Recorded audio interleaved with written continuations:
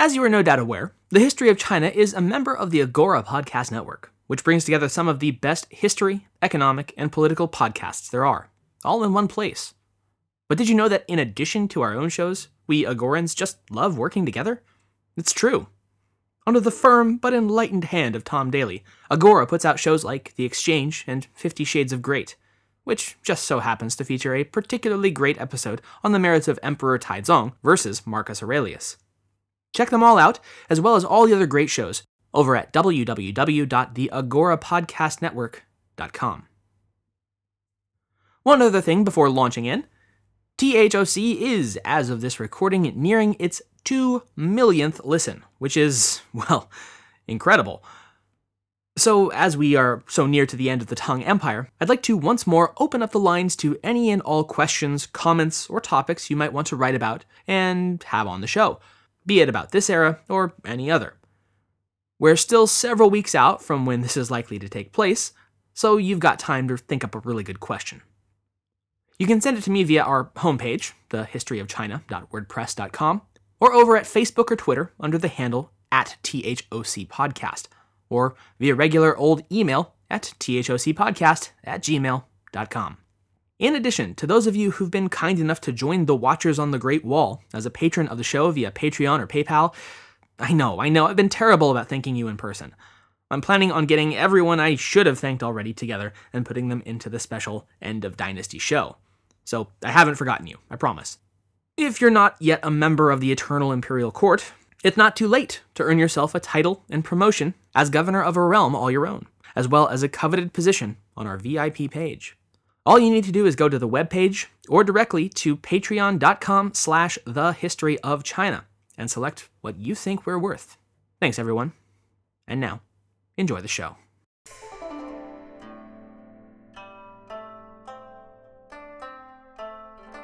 Hello, and welcome to the History of China. Episode 117, The Gathering Storm. Last week we went over the reign period of the Tang Dynasty's last good emperor, Xuanzong II, the monarch who had surprised everyone by punching way above his presumed weight class, so much so that he would be known in the historical annals as Little Taizong, and to those of us who are also Roman history fans, as China's Claudius. And as you'll no doubt also remember, he also surprised everyone by becoming no less than the 4th Tang Emperor to die early as a result of years and years of self-poisoning in the pursuit of immortality. As promised, today we're going to be shifting away from the affairs of the imperial court at Chang'an and sweeping our focus out to the larger empire to, in essence, watch it begin to die. There will be large-scale rebellions, intrigue, and decisive moments to come, but nevertheless, the death of the Tang Dynasty is not going to happen in one single knockout blow. Instead, it's much more akin to that most gruesome and torturous of Chinese execution methods, the death by 1,000 cuts. Sounds fun, right? Well, I'll try to do my best. None of this is going to sound terribly new or different for all of you who've been following along with the narrative, all 29 episodes of it so far. Indeed, we've been talking, and talking, and talking about many of the eventual causes of death for, about 200 years now. And so, rather than going through and once again exhaustively recounting every single failure point that has been and will continue to stack up one atop the other, I think we'll all be better served if I more or less hit the highlight reel instead and keep it relatively macro. Believe me, we could get lost in the court politics alone essentially forever, if any of us actually had the patience for that. And we'll certainly be touching upon that today as well. But as I just said, we're now almost at the 30 episode mark for the Tang. Well, 33 actually, when I count the suite on the Anlushan Rebellion. And that is rather mind-blowing for me. I did 4 whole centuries of the Han in 17 episodes, and prior to that, the 800 years of Zhou in just 10. Meanwhile, I know that my rate of speaking since then has probably doubled.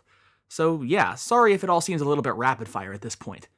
But whereas before it was a struggle to find enough reliable information, I'm now very much at the point where the difficulty comes in actually parsing through the sea of information available, and then drawing a, hopefully, entertaining narrative from it.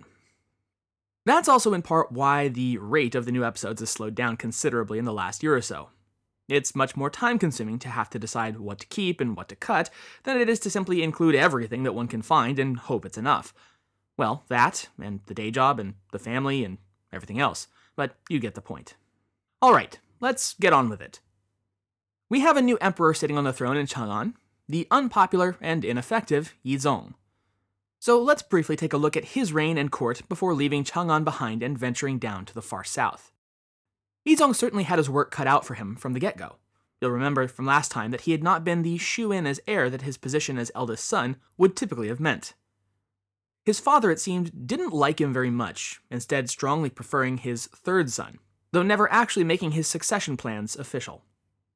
As such, upon Xuanzong's death, the palace was thrown into yet another bout of deadly court intrigue, ultimately resulting in the executions of 3 eunuchs who'd been entrusted with Xuanzong's supposed final wishes that his third son accede to the throne, and Yizong being promoted instead. The fact that it had once again been the eunuch bureau choosing who would be the next monarch drove the rest of the imperial ministers absolutely mad. Yizong himself was never terribly concerned about the actual affairs of governance, and in the grand tradition of all the worst Chinese emperors, from the outset lost himself in wine, women, and massively expensive pet projects. Yizong's particular thing was Buddhism, and to be clear, he was very much for it, unlike some other Tang emperors.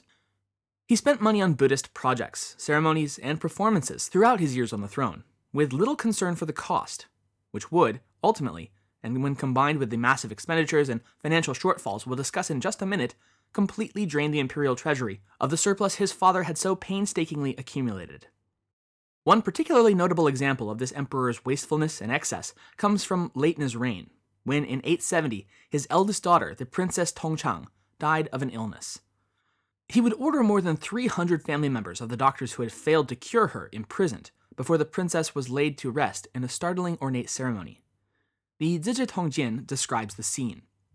Quote, "The members of the Wei household, the princess's in-laws, fought over the ashes of the items burned as offerings to the princess in order to sieve out the gold and silver among the ashes. The clothing, jewelry, and toys burned filled 120 wagons each.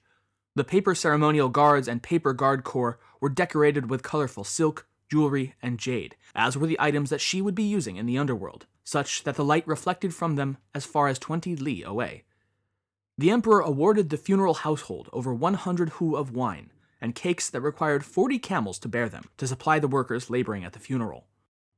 The emperor and consort Guo missed their daughter greatly, and they commissioned the musician Li Guochang to author a musical piece entitled Century of Lamentation, with sad and delicate tones and several hundred dancers set to dance to it. The palace storage provided large numbers of jewels to decorate the dancers, and some 800 bolts of silk serving as the carpet they danced on. After the dance was over, the jewelry that fell off them covered the ground completely." End quote. Bearing in mind this kind of ostentatious display, let's now turn once again to that issue that has vexed the empire for some 2 centuries, the ever-exciting monetary and tax policies. They were in 859 much as they'd been in 700, that is, a complete and ruinous mess. But at this point, every time the Tang regime thought their financial woes couldn't get any worse, it turned out that, actually, they could. The Tang economy had been in the red for some time now, but by the mid-9th century, that hobble had festered into a terminal decline. Our late Xuanzong had exacerbated the situation by incurring enormous military costs with his campaigns. His successors, however, would prove, for all their many faults, to rein in the military budget, at least. This would, however, prove to be too little, too late. We have talked about the nature of the imperial tax system at some length, but a little refresher never hurt anyone. Following the Anlushan rebellion in the 750s, the Tang economy had entered into a decades-long period of currency inflation that saw the value of cash coins plummet. By 780, the plotting government had finally tried to address this crisis by reappraising its tax rates and instituting the so-called two-tax system on the peasantry. Unfortunately, they had managed to implement this policy shift just in time for the Tang currency to reverse course and enter into a phase of steep deflation. By the end of the decade, those factors had collided into a stark reality. The peasantry, far from paying a roughly equal or lesser amount than they'd been obliged to in the 760s and 770s, were now paying something like 3 to 4 times the real value of the original tax quota before the reforms. To this, the government had essentially shrugged and said, "Tough luck. since the imperial coffers were in dire need of the extra revenue. Peasantry be damned. This ballooning tax rate was buffered by periodic tribute offerings from regional officials directly to the emperor's personal treasury, as well as a reimposition of the salt monopoly tax. That monopoly was swiftly followed up by monopoly taxes on goods such as tea, malt, and liquor. Yet for all that, in spite of the fact that on paper the empire should have been making more money than ever before, since after all tax rates were higher than they'd ever been, the reality on the ground was both shocking and horrifying to the members of the court. Somehow, impossibly, total revenue was actually shrinking over time. As to how this could have been the case, it's actually pretty simple. Faced with ruinous taxation practices, more and more of the peasantry were simply pulling up stakes and going off-grid. Professor Robert M. Summers writes, quote, "Increasing numbers of peasants left their own lands to escape their tax obligations, to become tenants on the rapidly increasing estates of rural landowners who could protect them from government taxation, thus posing a serious social and fiscal problem for the government." End quote. The fiscal problem is rather clear, but how would that have caused a social problem? Essentially, what was happening with the peasantry of Tang China was rather similar to the process of feudalization in medieval Europe or shogunate Japan. Formerly small private farmers entrust their security and labor not to the state, but to powerful regional lords, leading to a realignment of the basic ideas of vassal-lord relationships and loyalties. In essence, a kind of balkanization and eventual emergence of warlord states instead of a unified empire. The imperial government's response to this growing crisis was the opposite of helpful. The idea of reducing tax quotas for affected regions was unthinkable. So instead, they simply maintained the quotas as is, and instead declared that in regions with significantly fewer households than were on the registry, the amount would simply need to be reapportioned to the remaining households, and they would have to make up the difference. This, of course, triggered a vicious cycle of causing even more peasant farmers to sneak off in the dead of night, leading to even more impossibly high tax burdens on the remaining families, causing them to want to escape, and on and on and on. It was largely due to this kind of policy that finally resulted in the imperial court killing its golden goose, the wealthy provinces of the lower Yangtze River Valley. Ever since the de facto loss of the majority of the North China Plains, which you'll remember had once been the economic heart and soul of the empire prior to the rebellions of the mid-8th century, the lower Yangtze had been the rock upon which the whole imperial financial system had stood. Yet by the mid-830s, the situation in the southeast had grown dire. In 835, for instance, a proposal to try to increase regional revenues by transplanting all of the tea trees in the province onto official plantations had almost resulted in an outright peasant rebellion against the idea, a threat deemed so serious that according to the Song Dynasty-era encyclopedia entitled the Se Fu Yuangui, or the Outstanding Model from the Storehouse of Literature, in order to carry out this transplantation plan, the government would need to be prepared to, quote, exterminate the population or force them into resistance in the hills, end quote. Suffice it to say, the government was not ready to exterminate the population of the province over tea trees, and so the proposal was dropped. Nevertheless, as we'll see in a minute, the unrest in the south would remain at a boiling point, ready, willing, and able to bubble over. Because of these kinds of ham-handed blunders, even in periods of relative peace and stability internally, such as the reign of Xuanzong II, the average annual state revenues were falling some 3 million strings of cash short of the imperial expenditures, which totaled about 12 million strings per year. So that is to say that the empire of the 850s was operating at about a 25% deficit each year, every year, for decades on end. Yeah, not great.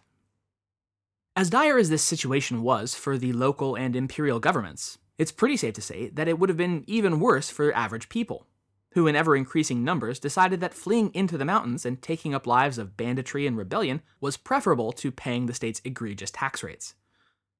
This state of affairs was so bad even in the 830s and 40s that at least one governor along the Yangtze was compelled to maintain a, we can imagine, very costly military force in order to keep piracy along his stretch of the river at bay.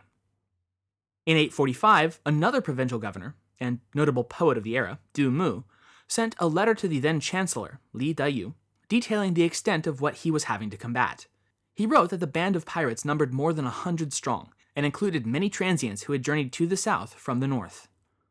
These groups had concocted a rather brilliant scheme, according to Governor Du. They were smart enough to know that the goods that they were stealing would be hot, so to speak.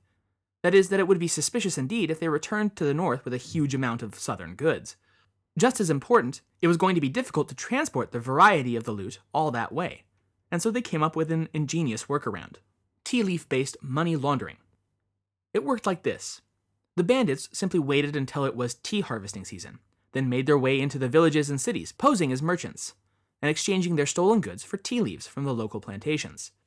This tea, much lighter and easier to transport, as well as, to any inspector, completely legitimate, would then be transported back to their home regions, where it was traded for cash and other local goods without arousing official suspicion. Such criminal activities were widespread enough and worrying enough for the government that it responded early on by attempting to harshen up its laws against the economic effects of banditry. Punishment for banditry itself had long ranged up to the death penalty, but in the 830s that was expanded to include those who knowingly dealt in black market goods. This measure backfired, however, in that even its own proponents at the imperial court largely admitted that it was primarily for show, to look as though they were getting tough on crime, while in practicality it would have been almost impossible to enforce.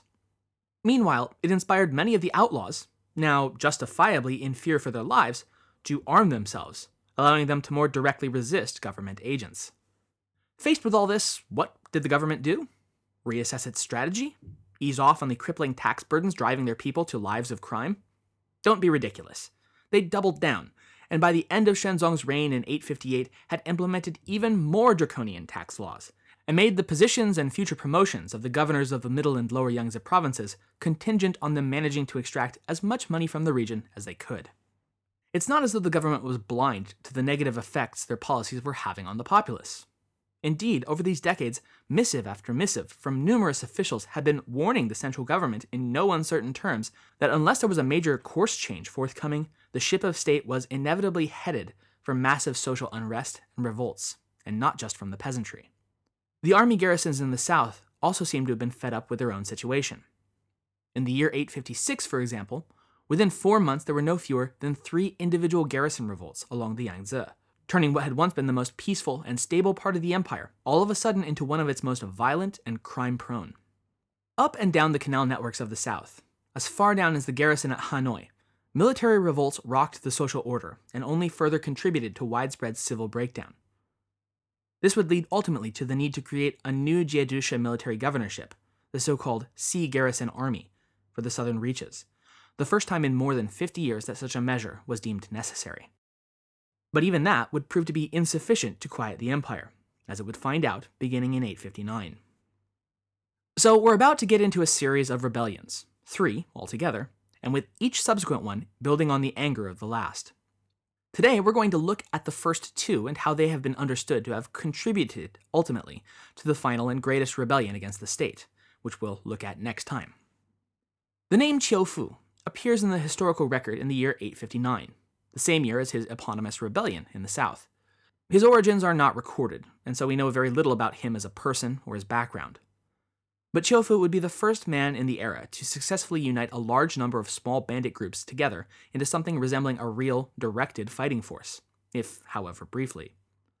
This band of outlaws, under Qiu's banner, moved up from the south over a period of months late that year, raiding and pillaging along the coastline as they moved from Taizhou up to Hangzhou near the Yangtze River, which they captured and then used as their headquarters.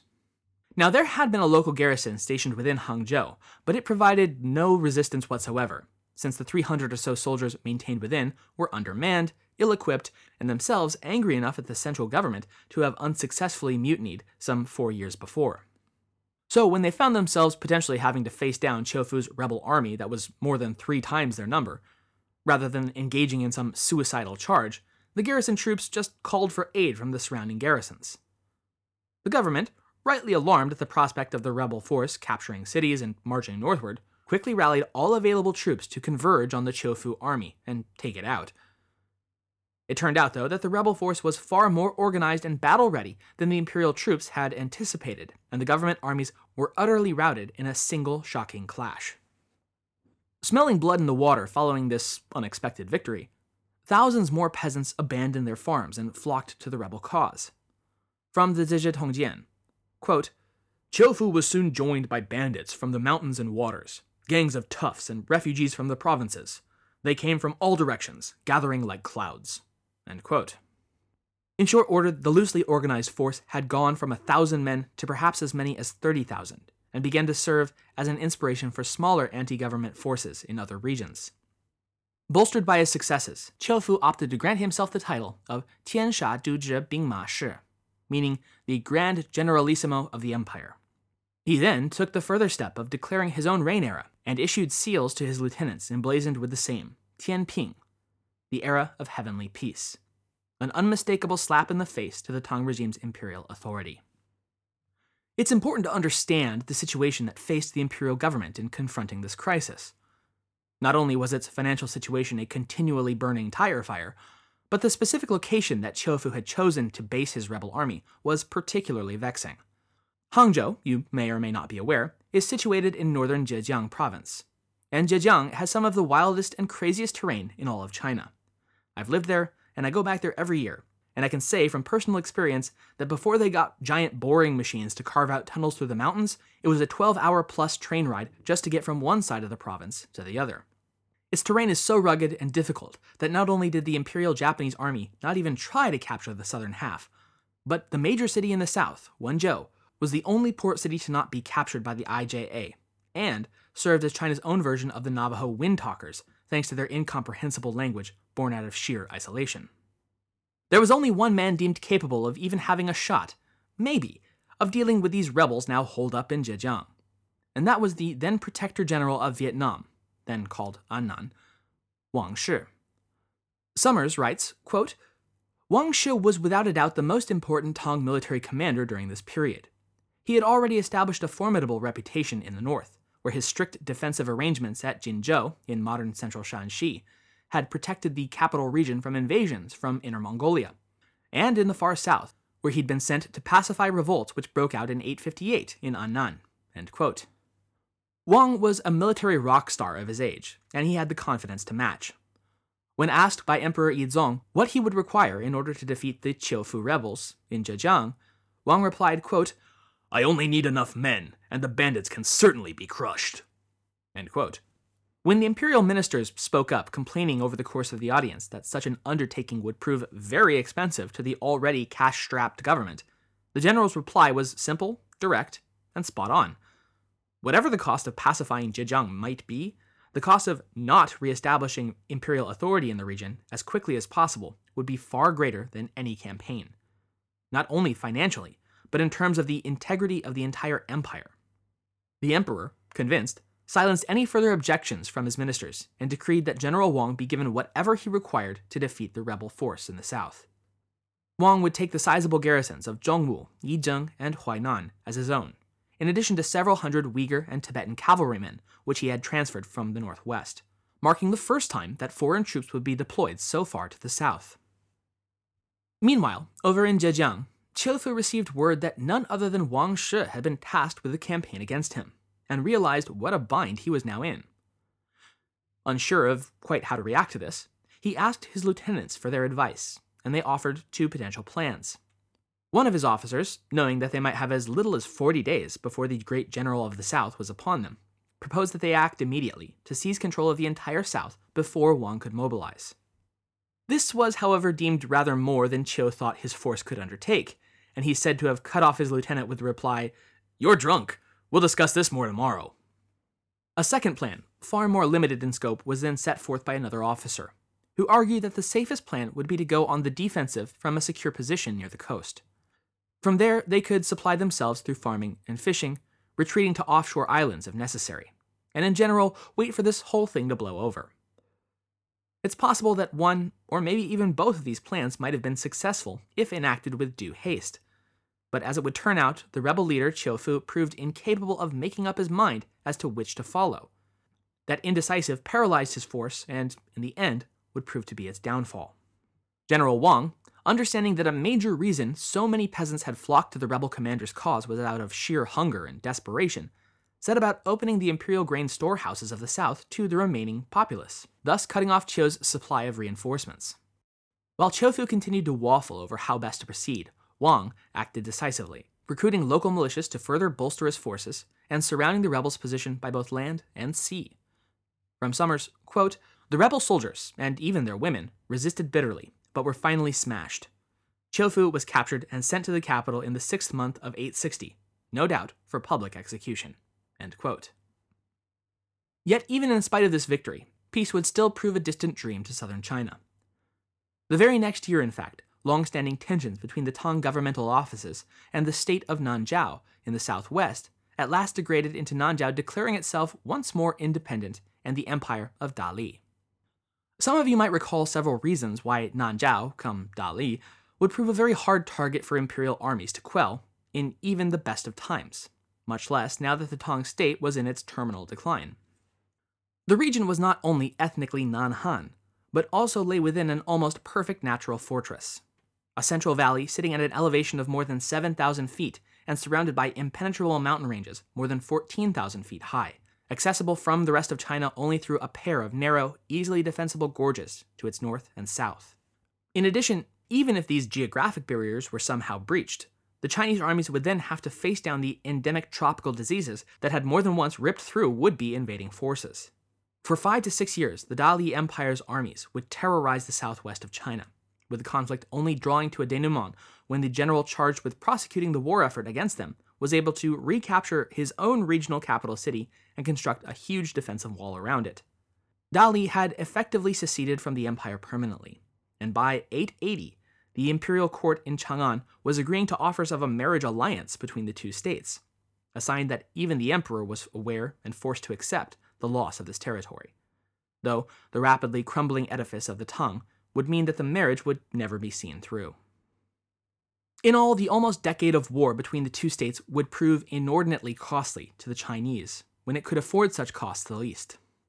This included the large-scale casualties, to be sure, but also the sheer economic weight of needing to supply and reinforce the garrisons, as well as man the borders of the southwest, further compounded the Tang Empire's already dire financial straits.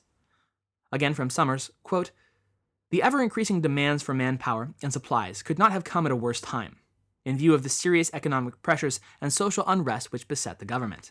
End quote.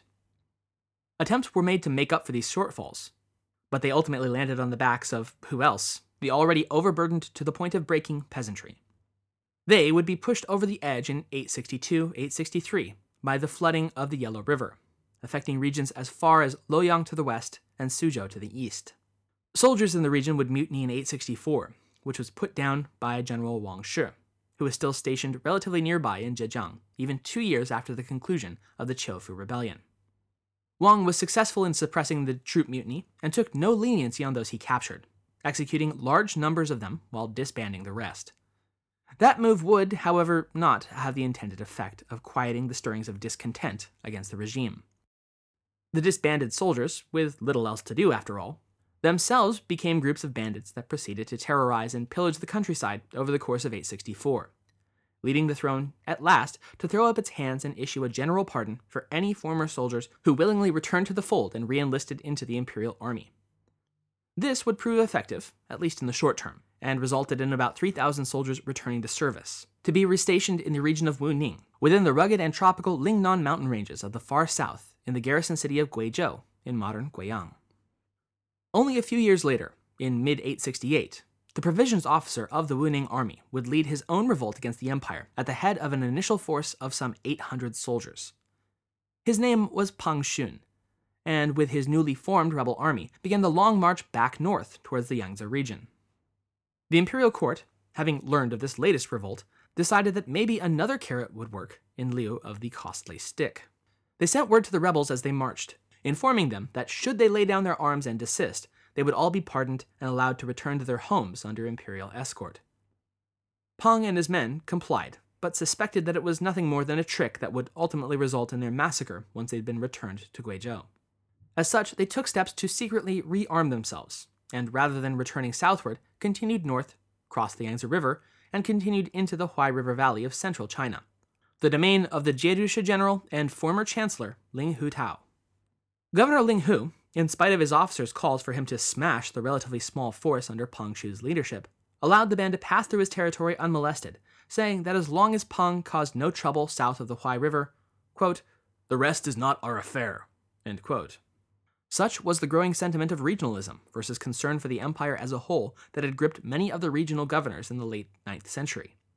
Summers explains, quote, Linghu Tao's decision to let the Pangxun group pass peacefully through his territory has been castigated by some later Chinese historians who consider it an almost inconceivable dereliction of responsibility on the part of the former chief minister. But in the context of the general unrest and tension in the lower Yangtze and Huai River region, and in view of Linghu Tao's own strained relationship with the court, his decision seems perfectly understandable. End quote. In other words, Governor Linghu's position was one of NIMBY, not in my backyard. The Pangxun rebels would capture and sack the prefectural city of Suzhou in late 868, once again spurring the disaffected peasantry to flock to his cause in the thousands, with some even burning their regional city gates ahead of the swelling rebel army's arrival. Bandits from across the south soon joined the cause as well, from places far and wide like Shandong, Huaixi, Huainan, and Zhejiang, in all extending to more than 10 prefectures. And yes, I have a set of new maps just waiting to be colorized, translated, and posted, so be sure to check the website. That is still the historyofchina.wordpress.com. In spite of this initial success, perhaps even because of it, the Pangxun rebellion rather quickly began to devolve into sheer brutality.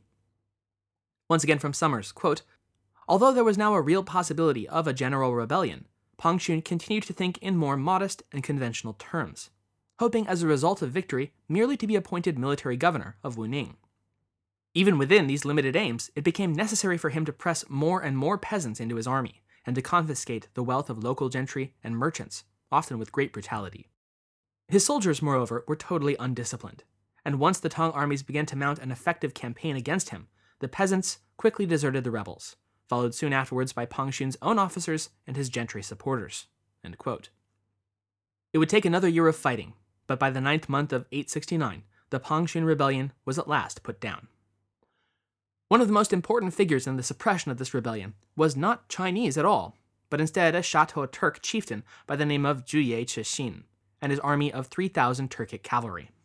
Zhuye's contributions to the war effort would prove so decisive, in fact, that following the revolt's suppression, he was bestowed one of the greatest honors the empire could hand out, the right to use for himself the imperial surname.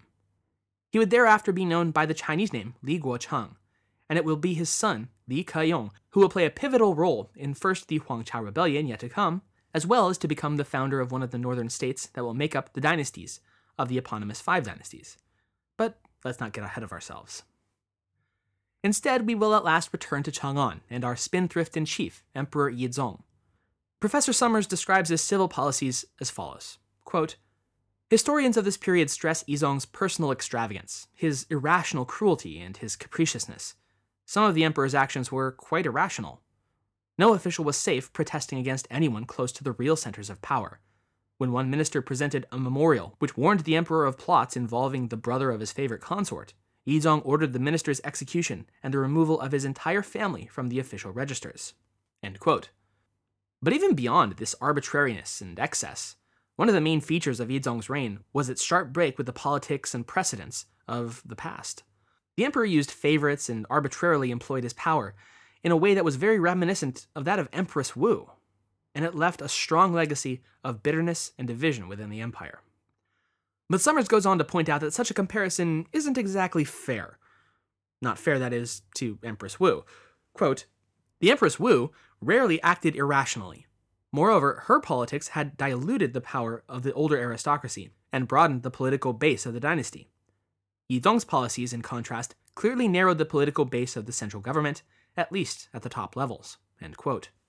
Positions that used to be filled with politically important clansmen and powerful regional players were, under Yizong's myopic rule, now brimming with his personal favorites, eunuchs, the nouveau riche, and those with personal, marriage, and business connections to the imperial family. On a completely unrelated note, the great American philosopher Mark Twain once said, history does not repeat itself, but it often rhymes. In any event, 873 would prove to be Yizong's final year on the throne. Perhaps coincidentally, or maybe because the 39-year-old felt his health beginning to slip away, he ordered that a ceremony that had not been conducted since 819 once again be carried out, the presentation of the finger bone of the Buddha to the imperial palace. Several of his advisors warned against such a ceremony, citing the fact that the last emperor who had brought the bone to court, Yizong's grandfather, Emperor Xianzong, had died shortly after the ceremony. It was just bad luck. Yizong, however, would not be deterred, replying, quote, "So long as I see it once while living, I have no regrets about dying." End quote. And wouldn't you know it, the wary officials' warning of bad luck were right. Later that year, some 4 months before his 40th birthday, Emperor Yizong's health took a nosedive, and he would die in mid-August, having once again failed to officially name an heir. And so, next time, an 11-year-old named Li Yan will succeed his father as Emperor Shizong, the third to last monarch of the Tang dynasty. And he will be enthroned just in time for the third and largest of the late dynasty's rebellions to come bursting out of Shandong to ravage the nation for nearly a decade and put the Tang dynasty into the final phase of its terminal decline. Thanks for listening.